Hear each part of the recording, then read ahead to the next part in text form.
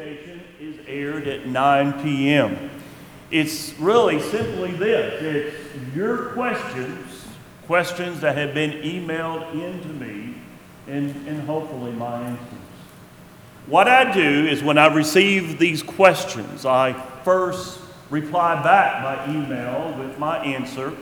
I usually set up a follow-up, either by phone or by FaceTime or by Skype, and we continue studying together. I give all of my people an opportunity to either have it aired online, or to keep it private. Now, everything is done confidentially, but they have the option of either me sharing my answers to their question online or not. About 70% of them say, yes, I want you to share it online with everyone else. The question for tonight comes from a 45-year-old mom, a mother of 4. Her question is simply this: I think I'm failing as a parent. Can you help me? As I said, she's a mother of 4. Her oldest is an adult child. She has 2 teenagers, and she has 1 soon-to-be teenager. And the reason why she thinks she's failing is the adult child is no longer faithful to the Lord. In fact, the adult child has got himself involved in a lot of bad things. The thing that really haunts her, the thing that really bothers her is she is afraid that her other 3 children might go that same direction. And there's a verse that haunts her. It's Proverbs 22, verse 6, the one that Billy read. She grew up in the church. In fact, she became a Christian. She says she was about 12 or 13 when she became a Christian. And she has heard many lessons that deal with this verse. And she feels guilty. Very guilty. She married, when she went to college, she met her future husband. He was not a Christian. They married. He will attend with her some on Sunday, but that's about it. He is a good provider. He has a very good job. He makes actually a lot of money. Physically, they have everything they would want. But he's never been really involved with the kids at all. And she worries. She's worried that all 4 of her children could become unfaithful. And she looks at a verse like this and she says, either I'm failing as a parent or God lied to me.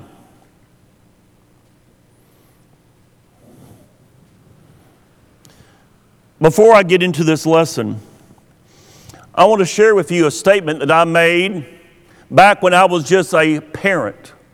And now I'm going to make this statement now as a grandparent. If God was to come to me, now He's not going to do this, but if God was to come to me and say, Michael, I'm going to give you one of 2 choices. Either you can have your children and grandchildren all live long lives, all live to be 100. Each one will have a happy, prosperous life. But each one of your children and grandchildren will die outside of my family. None of them will go to heaven. Or, choice 2, all of your children and grandchildren will die this very minute, but they'll die faithful to the Lord, and they'll be in heaven. I'm going to give you 60 seconds, Michael, to make a decision. I would say, Lord, I don't even need 1 second. Let them die. You say, whoa here. Michael, what are you doing? You see, that's how important the eternal destiny of my children and grandchildren, that's how important I view it. I want my children in heaven. I want my grandchildren in heaven. What we do as a parent is so important. In my heart, I have carried on several conversations now with this woman. My heart goes out to her. Now, what I have told her is what I'm going to tell you tonight. We have confused a promise with a proverb, and that has created a big problem. We have confused a promise with a proverb, and that has created a very big problem. Now, I'm going to explain that in just a moment, but before I do that, I want to introduce to you two other couples, two other families. I'm going to change their names. They're very real people with very real problems, but I'm going to change their name. Let's call the first couple John and Mary. John and Mary have two daughters. One is faithful, very faithful, married a good Christian man, very faithful. And the other one is currently in state prison, having been convicted of selling drugs. They take joy and pride in the faithful daughter and her family, her children, but they have a lot of heartache and sorrow in the other daughter. Their biggest struggle is guilt. It's guilt. They assume they failed with her. They assume that they were bad parents, and it goes back to Proverbs 22, verse 6. And many of their church friends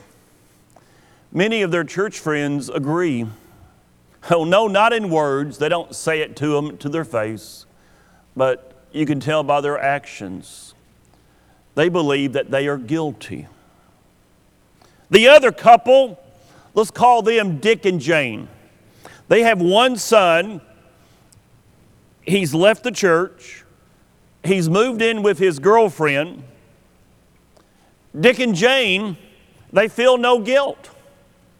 Whoa here, they feel no guilt because they're confident that their son will one day return to God. They're currently disappointed, but they're confident of his return. Why? It's all based on Proverbs 22, verse 6. Does a godly home guarantee a godly child forever? What does Proverbs 22, verse 6 actually mean? Well, if you were to do a survey, I would say that most people believe that this verse, Proverbs 22, verse 6, that it promises that a child raised correctly will come back to the Lord eventually. They view it as a promise. But Proverbs 22, verse 6 is not a promise, it's a proverb. Promises from God are always true, but Proverbs 22, 6 is a proverb. The Old Testament is a Hebrew document. It's framed in a Hebrew culture. In Proverbs were very common in the Hebrew culture. For example, 1 Kings 4:32, it says that King Solomon wrote 3,000 proverbs. If you go online and Google Hebrew proverbs, you will get many, not just what we have here, but many other proverbs. You see, you have human proverbs and you have inspired proverbs. Human proverbs. Human proverbs are general observations and are usually true, but not always. Let me give you one that you know. Fill in the blank. An apple a day keeps the doctor away. That's a human proverb. And yes, it's true that if you have a balanced diet, including fruit, that it will help you to avoid getting sick. So it is usually true, but not necessarily always true. Now, the book of Proverbs, those are inspired proverbs. They're a little bit different from human proverbs. The book of Proverbs is aptly named because it is composed of inspired observations about life. But these inspired observations are far from being universally true. For example, you could go to the book of Proverbs and you can find proverbs that tell you that the righteous will always be honored.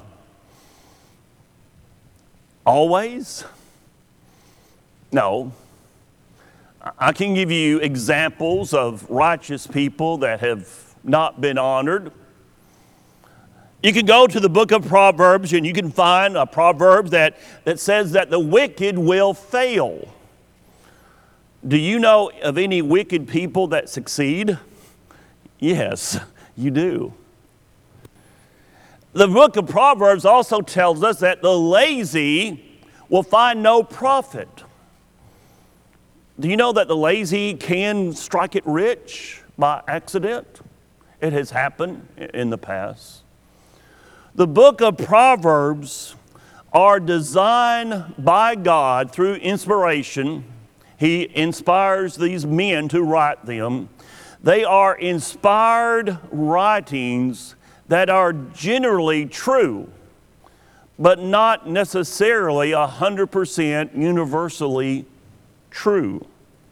Here's what I mean about Proverbs 22, verse 6.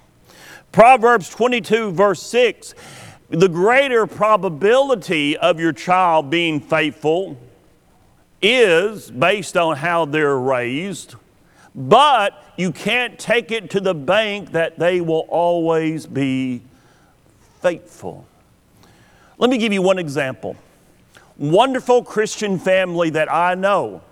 They were blessed with the birth of twin sons, identical twin sons. Now, if you know what identical twin sons means, it means that one egg split. So you've got basically the same person in two bodies. Growing up, I never could tell the difference between those boys. In fact, when they would date in their teenage years, they would sometimes switch girlfriend just for the fun of it.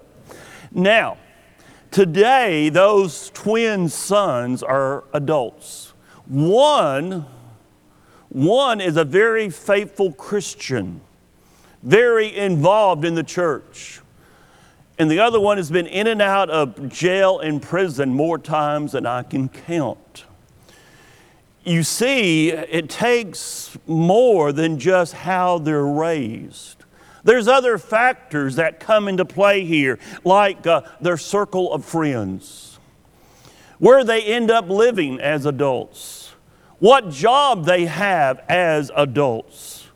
Even the strength and weakness of the local church of where they live can be a factor. And certainly who they marry is a factor. In the case of these twin boys, I believe that's the number one factor, because the faithful Christian married a wonderful Christian gal, sweet as she could be, and they have established a great, wonderful Christian home. The other boy married a knockout. I mean, she was bonny, beautiful. I mean, she was gorgeous, but extremely worldly, not a Christian. When they got married, she was already involved in drugs and pulled him into it.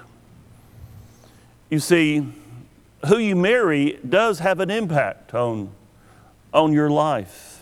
Now, let's go back to our two couples. John and Mary, the two with the two girls, the one girl faithful and the other girl in jail. Their guilt is ungrounded because their daughters, each one will have to give account of themselves one day. John and Mary are only responsible for how they raised their children, not how they turned out. Let's go to Dick and Jane with the one son. Their confidence that he will return to God is unfortunately not substantiated. He may or he may not. Let's look at the verse. Train up a child in the way he should go. What does that mean? The word here, the Hebrew word that is translated as train. Every other place you find that word in the Old Testament, it's translated as dedicate, like you dedicate a building, or a similar word, if depending on what translation you have. It means to dedicate, it means to devote. What does train up a child in the way he should go? What does it actually mean? Many people see it as training in the path of righteousness. And certainly as Christian parents, we are given the job of training our children. In fact, as a parent, that's job number one, to train up your child. Now, some people see it as training that aligns with the child's unique personality. Train up a child in the way he should go, according to his unique personality. You know, every child is different. You know, if you have more than one child, you know that. I have two, and each one was very different. Which viewpoint is correct? I don't know. Maybe it's a combo. Christian parents must train a child in righteousness. We should really put forth an effort to train our children, but also Christian parents must adapt to each child's unique needs. And each child is unique. What does the second part of the verse mean? Even when he is old, he will not depart from it. What does that mean? Notice it does not promise a return, but indicates the probability of never departing from the training. For Dick and Jane, the couple with the one son, I'm afraid they're setting themselves up for a big headache and heartache if that child never comes back to God. Now, if we buy into godly homes, always guarantee a godly child, always. We set ourselves up to what? Unwarranted guilt that robs us of joy. It also brings unnecessary guilt to parents whose children are hyperactive, whose children have learning disabilities, whose children are emotionally handicapped, and whose children are strong-willed. I think you see that. You go to the grocery store, go to Walmart, you see children misbehaving, and what do? You already make a judgment call on the parents. Sometimes rightly so, but sometimes unjustified. And as adults, we can't blame our parents for how we were raised. It's a very common thing for people to blame how they were raised for what they do now as adults. We can't do that. We have to take responsibility for our own lives. Ezekiel 18, verse 20, the soul who sins shall die. The son shall not suffer for the iniquity of the father, nor the father suffer for the iniquity of the son. The righteousness of the righteous shall be upon himself, and the wickedness of the wicked shall be upon himself. Who is responsible for Michael Cox? I am. You're not. I am. Each one of us is responsible for our own actions and for our own sins. And if we buy into that godly homes always guarantee a godly child, we also set ourselves up to foolish pride. Because if our child is well behaved, if our child goes down the right path, we may think it's all because of us. And we may discount the impact that God Himself had on that child's life. Before becoming a parent, I thought I had all the answers.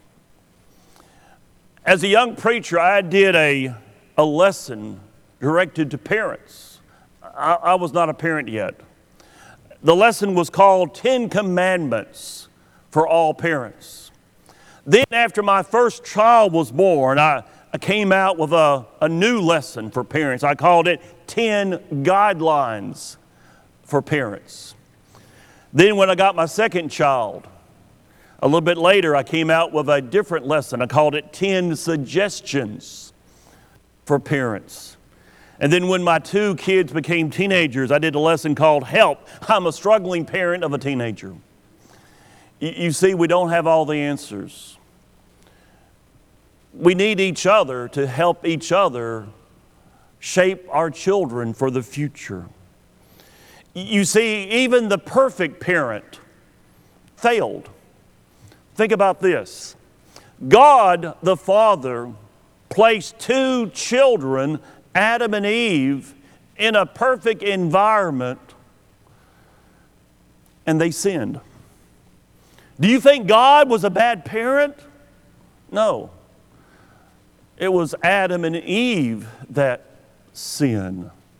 You see, when our children, as adults, when they leave the Lord, it's their decision. It's a wrong decision, but it's their decision. Now, don't get me wrong. We all have a duty to parent in a godly way.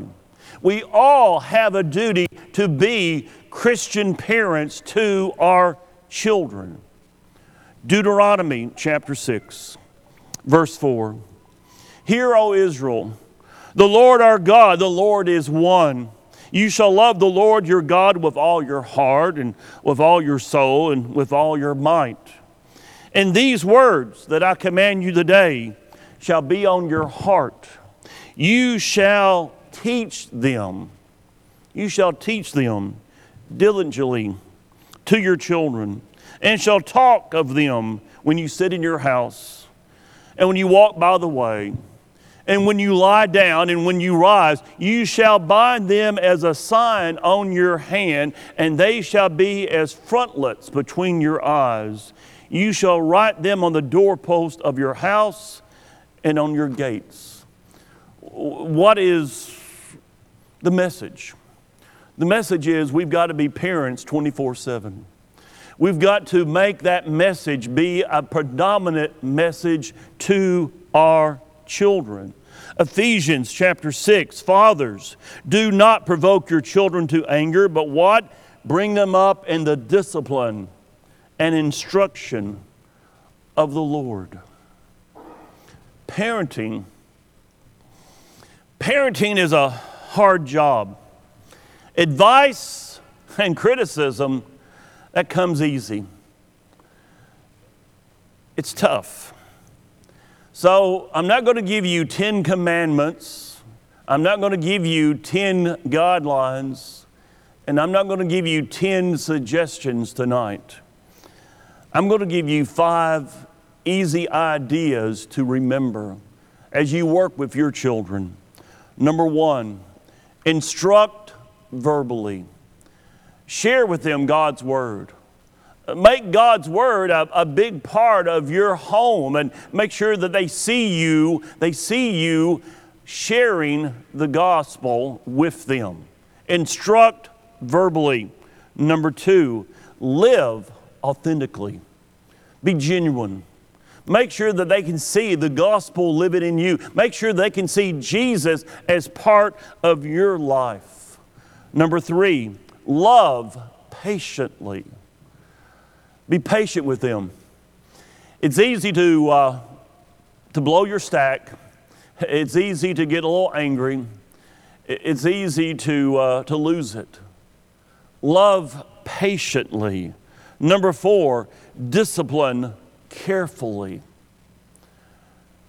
Each child has to be disciplined in the way that fits that child. Discipline carefully. Your rules should be fixed, not floating and changeable every day, but something that they can understand and that you can enforce. And then number 5, give them roots and wings. Give them roots. Give them a foundation. Give them a foundation of God's Word. Give them a foundation of faith.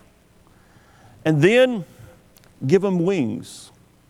Allow them, as they leave the home, to establish their homes. Give them those wings that they can then leave and come back whenever they have a need to. It says in Jeremiah chapter 9, "Thus says the Lord, let not the wise man boast in his wisdom. Let not the mighty man boast in his might. Let not the rich man boast in his riches.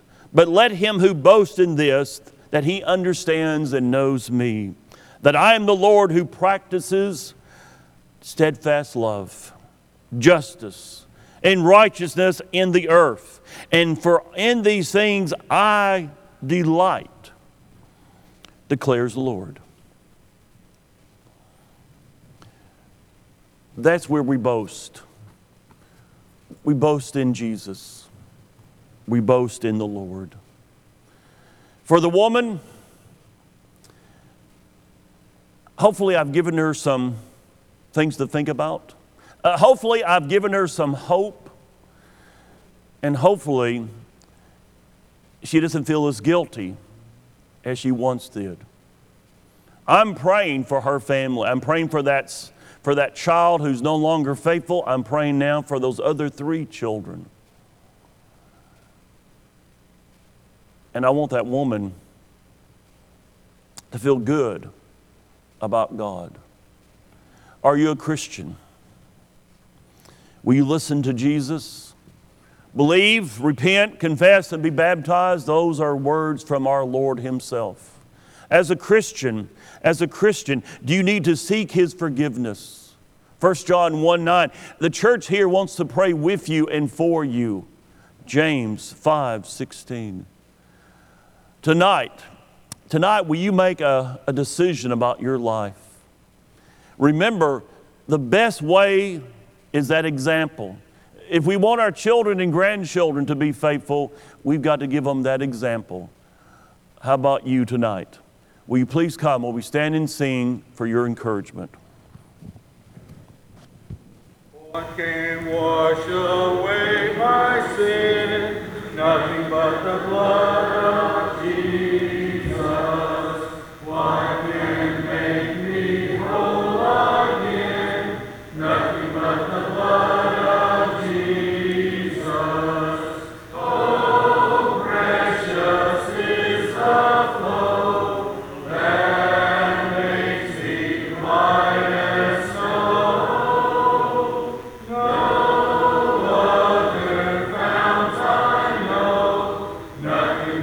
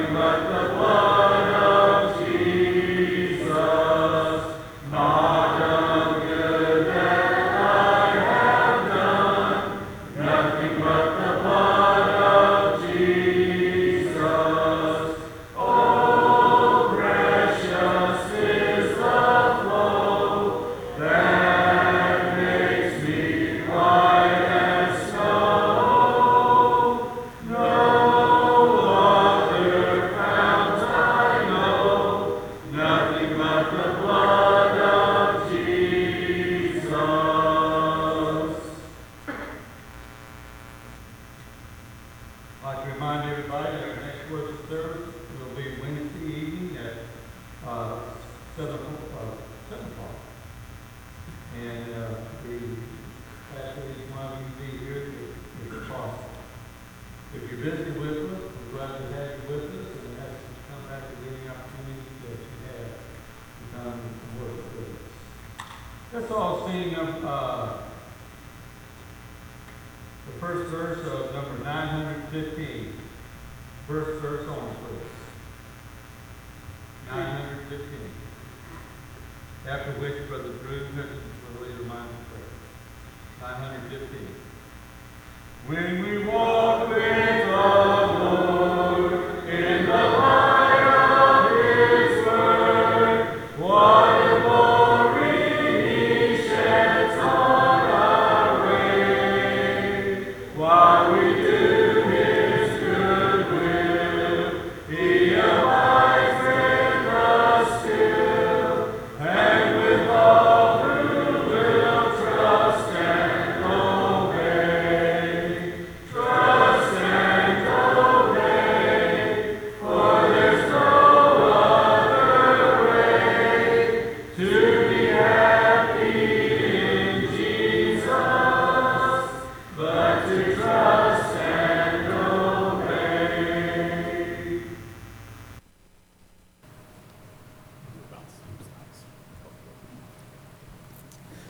Don't forget that there are cards out in the foyer for our visitation group. Please take a few moments out of your evening to stop by and sign those. They mean so much to those that can't be with us. Bow with me, please. Our God and our Father, we humbly bow before you, Lord, so thankful for another day, another opportunity to gather together as your children, to approach your throne of grace with our prayers and our supplications, to worship you, to sing praises to you, to hear a portion of your word, your instructions for our lives, and Lord, most of all, to remember your Son and the sacrifice that he made for us, for the hope that we have of eternal life with you. Lord, we pray that you would be with those of our congregation, our friends and our loved ones that are suffering. We pray that you would watch over them and care for them. We pray that you would be with those that sit by their side, that you would give them comfort and strength during these difficult times. Lord, we pray especially for those that are suffering spiritually, those who are striving for an understanding of your word, those who are dealing with personal issues that are keeping them separate from you. Lord, we pray that you would watch over them. We pray that you would use us as your instruments to encourage them, to instruct them, to lift them up. And Lord, we pray that we would all live faithful and productive lives in your kingdom all the days of our lives. Lord, we continue to pray for our country. We pray, Lord, as we see an election approaching, that we would be active in selecting men and women who will make decisions on our behalf in a godly manner, that would adhere to your word, that we may once again call ourselves a Christian nation, and that our principles and our lives and what this nation reflects would show that to the world.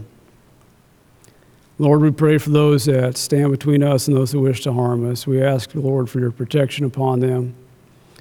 We ask for your guidance for them. We thank you so much for their service, and Lord, we thank you so much for those that support them. And we pray for your comfort and your peace be upon them. Lord, as we depart here as your children, we pray that we go into our community as lights. We ask you for the courage to be the carriers of your word you have commanded us to be. We ask for the humility that we need to subject ourselves to your word. Lord, we pray for the wisdom to go to your word for its guidance for our lives. Forgive us, we sin, O Lord, in Christ's name we pray. Amen.